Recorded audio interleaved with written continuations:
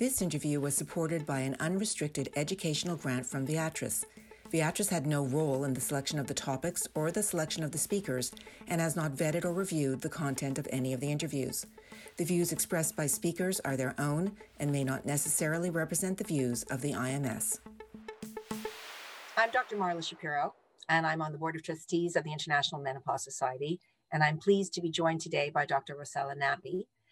She is Professor of Obstetrics and Gynecology at the University of Pavia, Italy, Director of Gynecological Endocrinology, IVF and Menopause Research Center, and for many of us at IMS, she has been a fixture. She is presently the General Secretary of IMS, and we always turn to her for information and education. Welcome, Rossella. It's lovely to see you. Hi, Marla. It's a pleasure to be with you. So we're going to talk about a topic that somehow we need to keep on talking about because we know that women are not being diagnosed and treated. So for our healthcare professionals out there, I would like you first to talk about VVA and GSM and where VVA falls into GSM. What are these letters? What do they stand for? And what do we need to know? VVA, vulvovaginal atrophy, is a condition we know since many, many years. And recently, in 2014, a group of experts convened in Chicago, and they decided that this word was a bit outdated, but especially they realized that it's very difficult to speak aloud the vagina, even in the office of the OBGYN or the medical practitioner. And especially, you can imagine, in the press or on TV show. So for this reason, they decided that we should use a word that was more sensible, and therefore they select the genitourinary syndrome of menopause. But also they did that because they want to put the attention on the fact that this is a syndrome. It's a condition that has many symptoms, not only related to the vagina or the vulva, but broadly distributed in the pelvic floor, the urinary system, and so on. But vulvovaginal atrophy, and one can understand nobody likes the word atrophy. Many women often don't bring it up to their healthcare practitioners. So what would you advise healthcare practitioners to be thinking about in terms of when they're likely to see it in relationship to the menopause? I agree. Women, they don't like the word atrophy because it's something negative. And doctors should be proactive in order to bring up the subject in the consultation. First of all, they should ask in a very sensible way. Many women suffer from, for example, from vaginal dryness, pain with intercourse, burning, itching, even during sport activity or other aspects of your daily life. This is happening to you as well. This is the first question to break the ice with your patient. Second, of course, if you are in an OBGYN consultation, you have some objective sign that you may record on the chart of the patient, and you will see the lining of the vagina. The vagina is pale. You may observe that the vaginal canal is inelastic.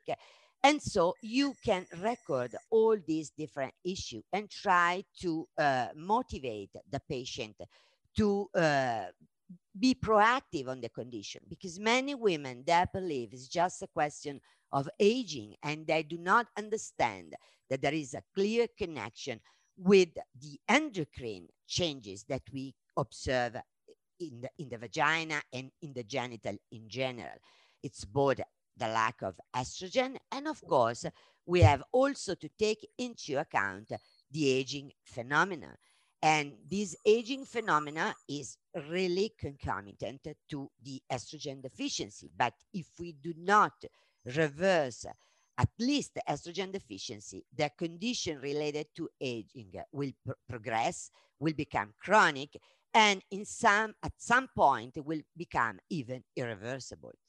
So let's talk about something that we often don't think about, which is the impact that it has. I mean, obviously painful sexual intercourse and vaginal discharge a woman may come in complaining about, but what is the impact in terms of, we think about this gender disease being in women, but in fact, the impact is not necessarily for the women alone. Exactly. The impact is on the woman, of course, because she feel a vaginal dryness, she feel sexual pain. We know that more or less 50% of women report these symptoms in survey. And even more when you go to study in menopause clinic, up to 90% of women. And the impact is on the relationship, first of all.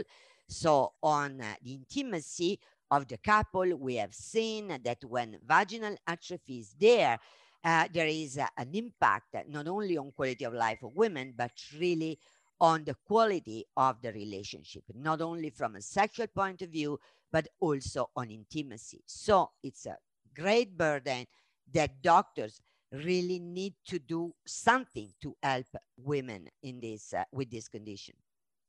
So is looking at the vaginal vault enough?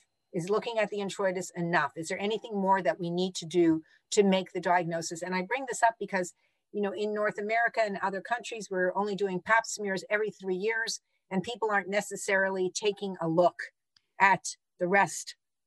You are absolutely right. Pap smear is not enough.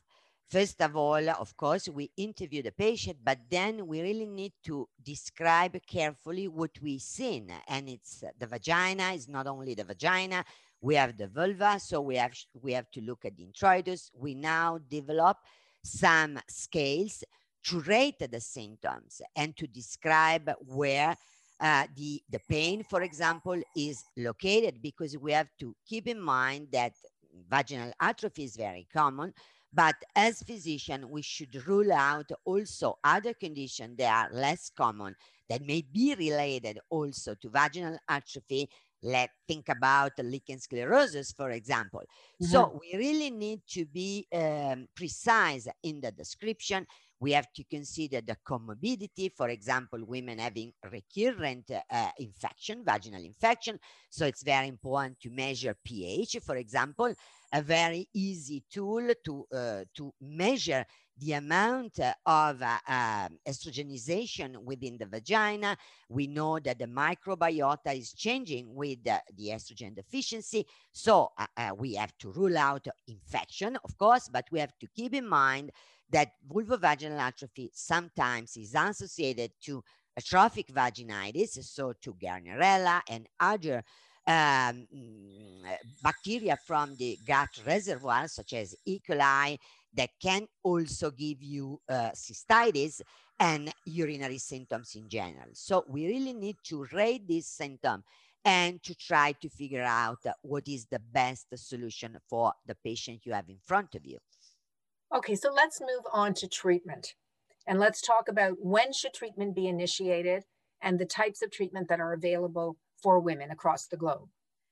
We have discovered throughout the years that it's very important to be proactive in terms of treatment. So we don't have to wait too long to treat the VVA. We realize that we treat VVA only when the condition is very severe. And so we really need to start early in the menopausal trajectory. If we break the ice with our patient and we realize that they have vaginal atrophy, or at least some symptoms, let's say vaginal dryness, which is the most common, first line treatment should be lubricants and moisturizers. They provide relief from pain during sexual intercourse, but they help the structure also, the vaginal mucosa.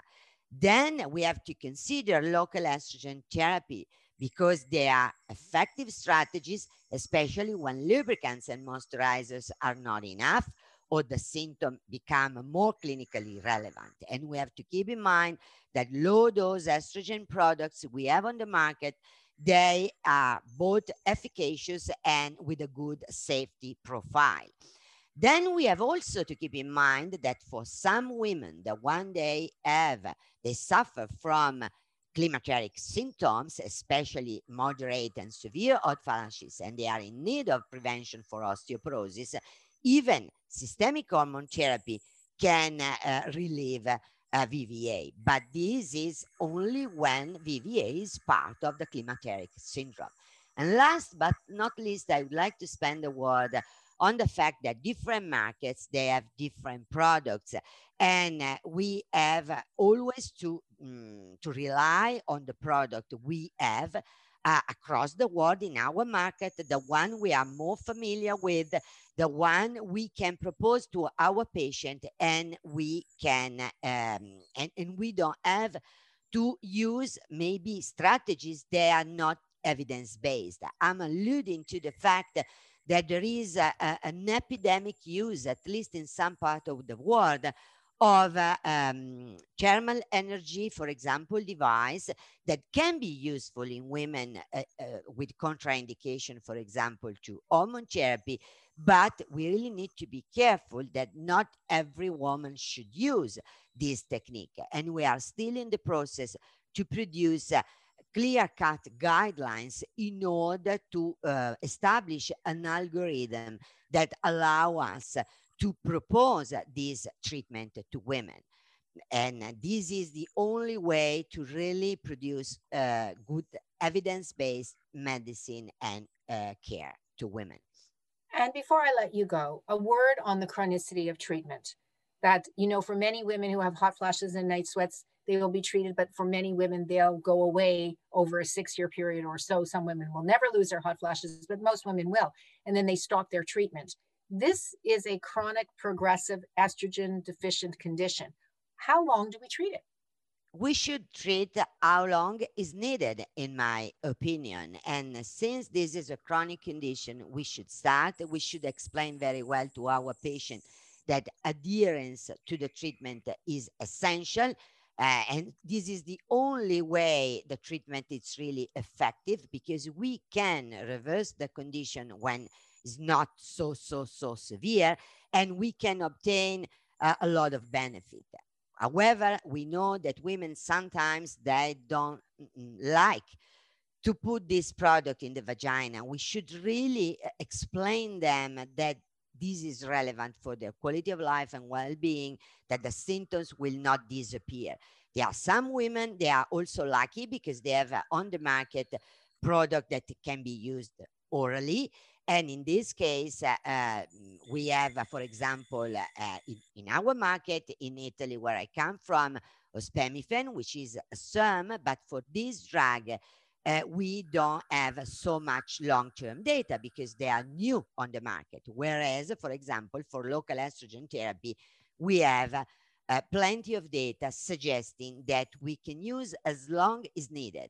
Of course, we really need to check the woman annually in order to rule out, for example, the possibility that some side effects may occur, because the data we have from clinical study, they are usually up to 52 weeks of observation. But for us in practice, what is important to suggest to the woman is really to go on with the treatment, and then maybe we can revise in 1 year and see if the treatment is still needed at that dose with that kind of drug, and we can also exchange a treatment depending on the need of the woman. And my last question, I promise, before I let you go, is that in many markets, we're seeing the emergence of laser therapy. Any words about the use of laser? Laser, we have some experience in Italy because Italians, they have used a lot. And on the short term, laser can be effective. We have different kind of laser. We have CO2 laser, we have erbium laser, we have also other kind of thermal energy, such as radio frequency. They are coming out. This treatment, they have the benefit of being not pharmacologically, but we don't have many long-term studies. So we really need to wait and be cautious to think about that. We don't know, for example, how long the benefit will last. We have data just up to 1-2 years, And it's not for everybody because unfortunately, at least in my country, they are not reimbursed this kind of treatment for the national health system. And since VVA is an epidemic condition, as a physician and a researcher, I always prefer to propose to my patient what is really evidence-based and is affordable for the majority of people. But of course, for example, for women, they are breast cancer survivor. For women, they have contraindication to use hormone therapy. These strategies, they are extremely relevant, and we hope that we will have more data out there to prove their effectiveness and even safety on the long term. Well, thank you so much for joining me today. Thank you, Marla, for giving me the opportunity to be here.